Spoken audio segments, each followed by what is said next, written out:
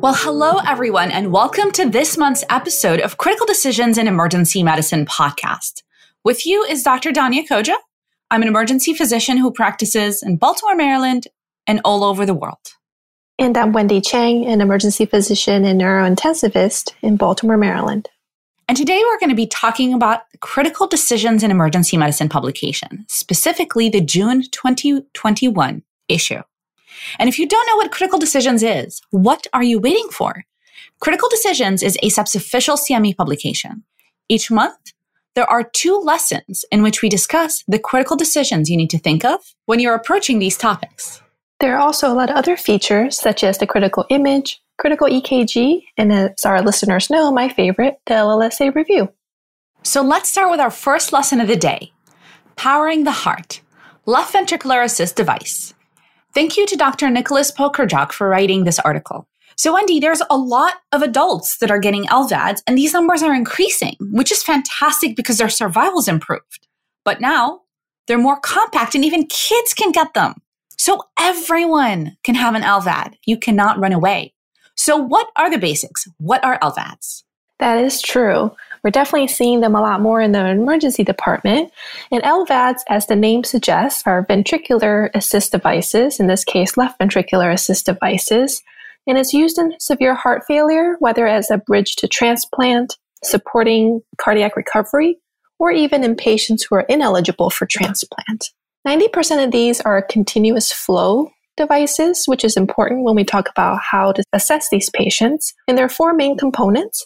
There's the battery, the controller that regulates the pump function and displays alarms, the drive line that connects the controller to the pump inside the body, and the pump itself. And there's a great figure that outlines all of this. All right. Well, that sounds simple enough. So what is it that's so special about these patients that we have to pay extra attention to? What about this little device that we need to understand in the ED? Because I'm pretty sure not going to try to figure out the entire controller driveline, right? That's right. So when you have a patient with an LVAD, there are a couple parameters that you have to pay attention to because it can really help you narrow the differential and what's going on in their LVAD related malfunction. And the 3 parameters are the power, the flow, and the pulsatility index. The power is just the electrical current that the device is drawing. The flow is the blood flow through the device, and this is affected by preload and afterload. And the pulsatility index is the proportion that is contributed by the native heart. So if you think about it, if the pulsatility index is low, there's actually less function from the native heart. And these devices actually also record what are called suction events, which is when the ventricular wall is being pulled into the inflow cannula, and this commonly causes arrhythmias. Got it. So how common are device malfunctions?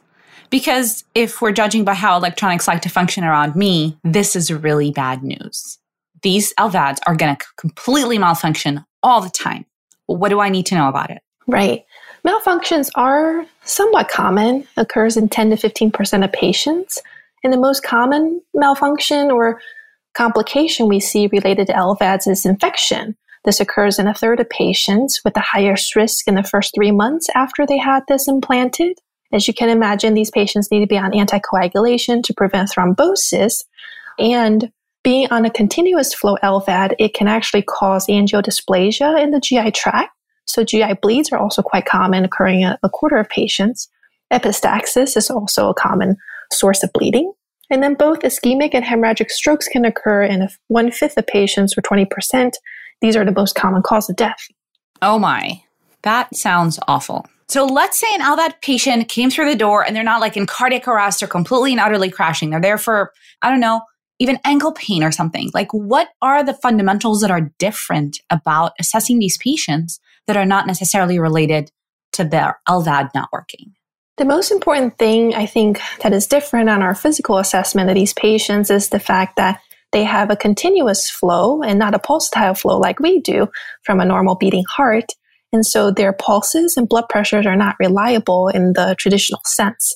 You have to use other markers of perfusion like cap refill, mental status, and you have to actually monitor their MAP with a manual cuff and a Doppler rather than classically, we obviously pay attention to systolic and diastolic functions. When you auscultate, you can listen for this continuous hum and then paying attention to the parameters we mentioned. On the controller itself, or maybe the patient coming in, their main complaint is an alarm on their LVAD. And there are two different types of alarms. Red, as you can imagine, are hazard or scary alarms, which might signal imminent failure of the device, or yellow alarms that are more advisory. Got it. So what are some of the scenarios of issues specifically related to the LVAD that we may encounter? I already mentioned some complications that can occur with LVADs. In addition to that, pump thrombosis can also occur, and these can present with a variety of symptoms. The turbulent flow can lead to hemolysis, and so these patients may have signs of anemia, or they could have a nearly occlusive thrombus that causes hypotension from obviously a reduced cardiac output. If your patient is presenting with stroke symptoms, you should also evaluate them for pump thrombosis because, as you can imagine, thrombosis can occur in multiple places at the same time. Well, how about if the scariest scenario ever comes in? An unresponsive patient with an LVAD. I mean, they don't have a palpable pulse most of the time because of that continuous flow. What am I supposed to do? How do I figure out if that's the problem, is that they're, dead? That's right. There's a great algorithm in the article by the American Heart Association. Essentially, it's kind of a modification of how we would approach ACLS in these patients. And it really comes down to, again, the fundamentals, which is assessing whether the patient has good perfusion and then if the LVAD is functioning. And so if you have a patient who is coming in with poor perfusion and non-functioning LVAD, such as no audible hum, you have to treat this patient as someone with circulatory arrest and really try to first see if you can restart the LVAD, if that is a problem, by such as plugging it into a power outlet or replacing the controller. If you can't restart the LVAD for whatever reason, then you have to do standard ACLS with CPR and defibrillation. A second scenario would be if you have a patient coming in with poor perfusion but a functioning LVAD, so essentially they're presenting in shock. In this case, you may have to assist with their ventilation, measure their MAP or end-tidal CO2, even consider chest compressions if their MAP is less than 50 or if their end-tidal CO2 is less than 20. And then the third scenario, if you have a well-perfused patient with a functioning LVAD, then you're really talking about other causes of unresponsiveness, such as hypoglycemia, stroke, etc. Got it. Well, this was a fantastic review for LVADs. Thank you so much, Wendy, and thank you again to the author for writing the article. So this was a fantastic reminder that LVAD can either be used as transition therapy or as a destination treatment. Like patients are just going to be on LVAD for an unknown amount of time. And 90% of them are going to have continuous flow, which means that the patient's not going to have a real pulse. When they come into the emergency department, we need to look at the power, the flow, and the pulsatility index on the machine itself. And obviously, if it's alarming, we need to make note of that. If we want to get a blood pressure, well, what we really have to do is we're going to use a Doppler to get their MAP because that's pretty much what we can get. And those patients are going to come in or can come in with a multitude of complaints that are related to their LVAD. So things like infections, bleeds, pump thrombosis, and other thrombotic events can be things like strokes or multi-system thrombosis. The trickier part, which is your unresponsive patient with an LVAD, when they first come in, you got to make sure that their perfusion is there. If they have no perfusion and no audible hum, then that's probably cardiac arrest or circulatory arrest. And that's where you would need to restart the LVAD and do CPR. If the LVAD is functioning, but they have a poor perfusion, then, they're in shock. Treat them just like any other patient who has shock. And if their perfusion is fine, then you just need to treat them just like any other person with an unresponsive presentation. So remember all this because an LVAD is coming to an ER near you. I would definitely keep this article handy as a reference. For our critical EKG this month, it is not a patient with an LVAD, but it is a great reminder that even if there is ST elevation in leads V1 and V2 with a benign morphology, you should still look carefully for ST depression in other leads, irrelevant of how old the patient is. Great reminder and a fantastic EKG. And keeping up with the cardiology theme, up to your favorite part, the LLSA review. Ruling out acute MI and acute coronary syndrome with a high sensitivity troponin assay and accelerated diagnostic pathways. And this LSA reviews of the article by Greenslade et al. That was published in the Annals of Emergency Medicine in 2018. And this is definitely helpful because chest pain is one of the most common presentations we see. And sometimes it feels like every single person in the emergency department has chest pain.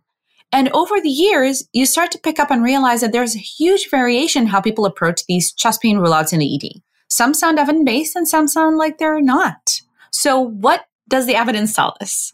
I agree with what you said.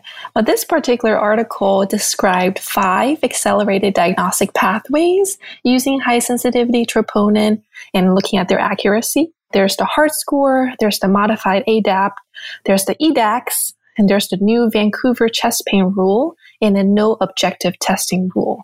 It is definitely a mouthful of abbreviations. Well, HEART is easy to remember and Vancouver is easy because it's a pretty place. But that's all you're going to get out of me. So other than remembering all of these acronyms, what do we need to remember about these rules? What are we looking at?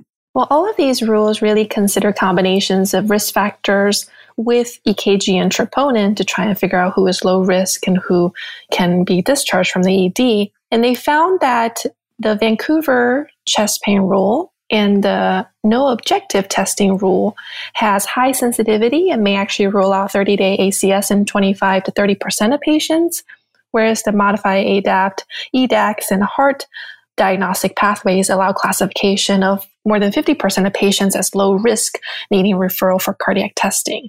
I think the bottom line, though, is that this really needs to be tailored to you as a clinician and your risk tolerance, and certainly your access to cardiology follow-up, as well as the institution you practice at. Got it. So consistency is key. All right. Well, that was a great review of a lot of rules. I'm pretty sure we're going to need to go back to the LSA review and maybe the article itself to learn more about these rules and understand which one we like. But one, it's definitely important to be consistent. And as an institution, it's helpful for the institution to have some sort of overarching guides so that people can get consistent care there. And 2, I think we just managed to have an LSA review where you did not get to talk about neurology, Wendy. So I snuck it into the first lesson. Didn't you hear? You did. I saw that. I saw that with all the strokes you kept talking about, but I let it go. So moving on to critical image. And this particular image reminds me of one of my most stressful cases from like years ago. I was at a small community hospital and we hear that the medics are outside because they were like right outside. And they bring in this morbidly obese patient with asthma. And as she's coming through the doors, she has this respiratory arrest. So of course, like you're freaking out. Nobody's prepped. It's a difficult airway, but thankfully the intubation goes well. First attempt, we step away from the patient. The tube is in. We get the post-tube chest x-ray and then she's desatting. We look at the x-ray and her lung is completely whited out. And I'm like, man, I thought I did a good job. Yeah, that would definitely be quite scary. And I guess in this case, a mucus plug, huh? Yes, exactly. So at least it wasn't my poor intubation skills for that one. The patient just had a mucus plug. And this particular case, this critical image, is a fantastic review of what the x-ray findings are when you have somebody with a lung collapse coming in either from a mucus plug or in this particular case, like a cancer plug. So this particular patient had like an endobronchial mass from non-small cell lung cancer, and that plugged the airway and caused the lung collapse. There's an x-ray and a CAT scan for you to really correlate what a collapsed lung looks like. Definitely awesome. So moving on to a similar topic, but on a smaller scale. Our clinical pediatrics this month is about foreign body ingestion. Because you know what? Foreign bodies can get stuck in your bronchi and also cause lung collapse. So this is a fantastic review of foreign body ingestions in children. And they talk about coins, button batteries, magnets, and sharp objects. However, in this particular case that they use as an example in the beginning of the article, the patient presents with abdominal pain and vomiting. It's definitely a good case to remind ourselves that we have to maintain a high index of suspicion for a foreign body ingestion, even when there's no clear history. Definitely. And a few of the many, many tips in this article is that if you have an object and its width is more than 5 centimeters, then it's unlikely to pass from the pylorus. Don't waste time and try to wait for it to pass through the stomach. If you have a button battery and it's in the esophagus, that's an immediate endoscopy. If it's in the stomach, you kind of have like 24 hours. And if it's past the pylorus and the patient's asymptomatic, then you can give it some time to go on its own. Magnets, don't play around with those because you never know how many magnets there are. So just call GI or surgery depending on where it is. That's right. And continuing with our pediatric discussion, our critical cases in orthopedics and trauma this month is a case of a pediatric femur fracture secondary to an accidental gunshot wound. And this particular mechanism is thankfully not very common, but it's a good review of femur fractures in pediatrics, remembering that signs may be quite subtle, especially because maybe the child doesn't let you do a very thorough exam. And you'd want to get history from bystanders and caregivers for the mechanism, the possibility of other injuries, as well as suspicions for a non-accidental trauma. All right, got it. So with kids, do all of them have to go to the OR like adults for their femur fractures? Well, definitive management in school-age children is controversial, but infants less than 2 years old may be managed with closed reduction and casting unless there's extreme angulation, rotation, or comminution. So moving on to a larger problem, or actually it's still a pretty small problem because it's just a nose. We're talking about lesson 2, nasopharyngoscopy, the nasal passages. Thank you to Doctors Eric Vaught and Daphne Morrison-Ponce for writing this article. Interesting article. What are we going to talk about? The nose? That is exactly it. The authors are basically advocating for the use of a flexible fiber optic scope to evaluate the upper airway. And I gotta say, Wendy, we have a lot of great articles, but this is one of my favorites because it's very much to the point when and how to use the nasopharyngoscopy. Very practical. So why would we use a fiber optic scope? So we would use that to directly visualize the larynx and posterior pharynx. So if a patient's presenting with angioedema, stridor, or a foreign body sensation, then we can actually just look there and see what is happening. Because as I'm sure that you and our listeners know, plain x-rays of the upper airway are not enough because they miss a lot of important diagnoses. So what particular diagnoses would we be looking for? So soft tissue obstructions such as epiglottitis or abscesses, and radiolucent material that's stuck in people's throats like fish bones.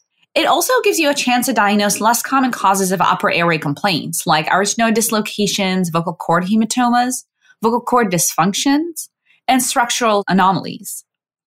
And another situation that I don't know if you've ever been in that, but when you don't have all the resources available to you when you have a patient with angioedema and you're trying to figure out how can you manage their airway and who do you need to call because not everybody is in your shop, then visualizing the nasopharynx can be really helpful to risk stratify their airway management plan and figure out what can you do for them right now. And also for some of these patients who are coming in with scary complaints like stridor, for example, then it would allow you to provide them a safe disposition if you took a look there and realized that there is nothing acute. Very cool.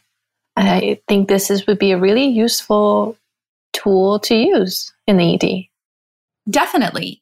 And that's why this article takes the time to describe the procedure. And there's also a QR code for a video resource for nasopharyngoscopy in the article. Like, how much more practical can you get? This is awesome. I can do it for all my patients, right? Well, almost all the patients. There are a few contraindications. In patients who you really think have acute epiglottitis, whether adults or children, then we need to have that double setup because if you trigger that acute laryngospasm and their airway completely closes, then you really need to be able to get them to breathe and do that crike that they need. Patients on blood thinners are probably going to bleed, so you got to be really careful with that and avoid it if possible. And patients with craniofacial trauma as well, because you don't want to end up scoping their brain instead of their airway. That's usually frowned upon.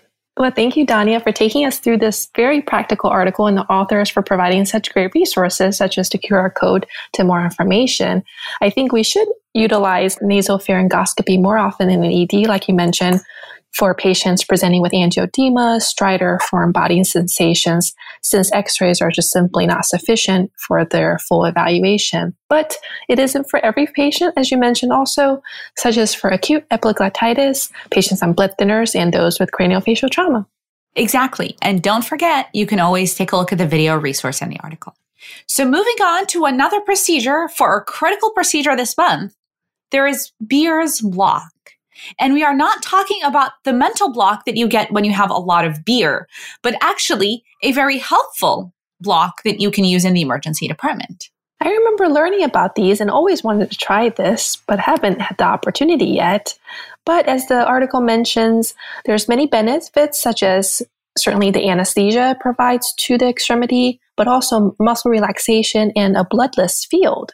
There's also a risk associated with it, such as toxicity from the anesthetic, the diluent, complications from IV access, and even compartment syndrome has been reported related to inappropriately concentrated diluent. Using 1.5 milligrams per kilogram instead of 3 milligrams per kilogram of lidocaine can possibly reduce some of these side effects. And if you are curious on how to do this in the emergency department, definitely check out the article. The entire idea is that you tourniquet the extremity and then you're able to inject the anesthetic, which would give you that bloodless field. And once your procedure is done, you can briefly release the tourniquet and repeat to slowly release the anesthetic back into the body and reduce side effects.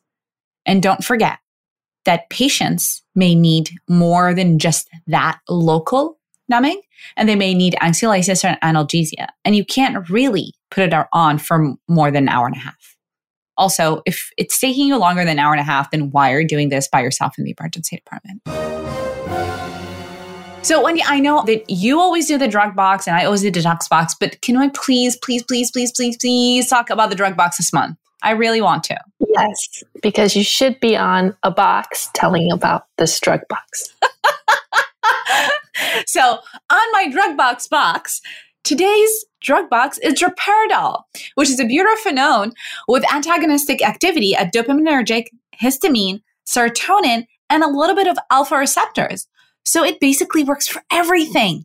Most importantly, it works for agitation, nausea and vomiting, and headache.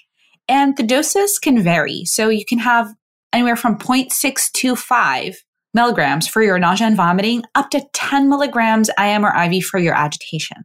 And it's amazing for agitation because the onset is 3 to 10 minutes and you're done. It's around for 30 minutes and then you're good to go. Now, the problem with droperidol is that it's been vilified for QT prolongation despite the fact that studies are really lacking in that area. And this particular drug box actually mentions a study of 6,353. So in case you're wondering, that's a really large number of people who had zero arrhythmias within 24 hours.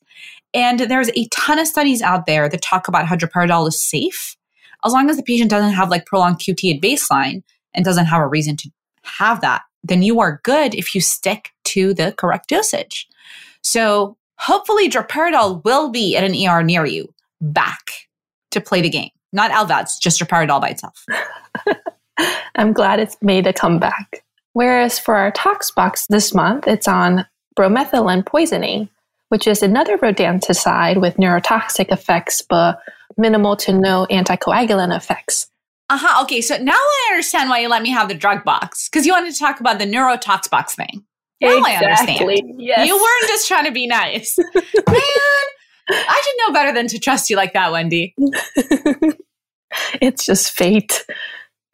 Ta-ta-ta! So this drug uncouples oxidative phosphorylation, which is always a bad thing. Interestingly, a patient can tolerate up to 0.1 milligrams per kilogram of the drug without symptoms. And the symptoms are usually GI, abdominal pain and vomiting, CNS, whether agitation or seizures, and tachycardia. Treatment includes supportive care, benzos for seizures, treatment of cerebral edema, or even intralipid emulsion in extreme cases.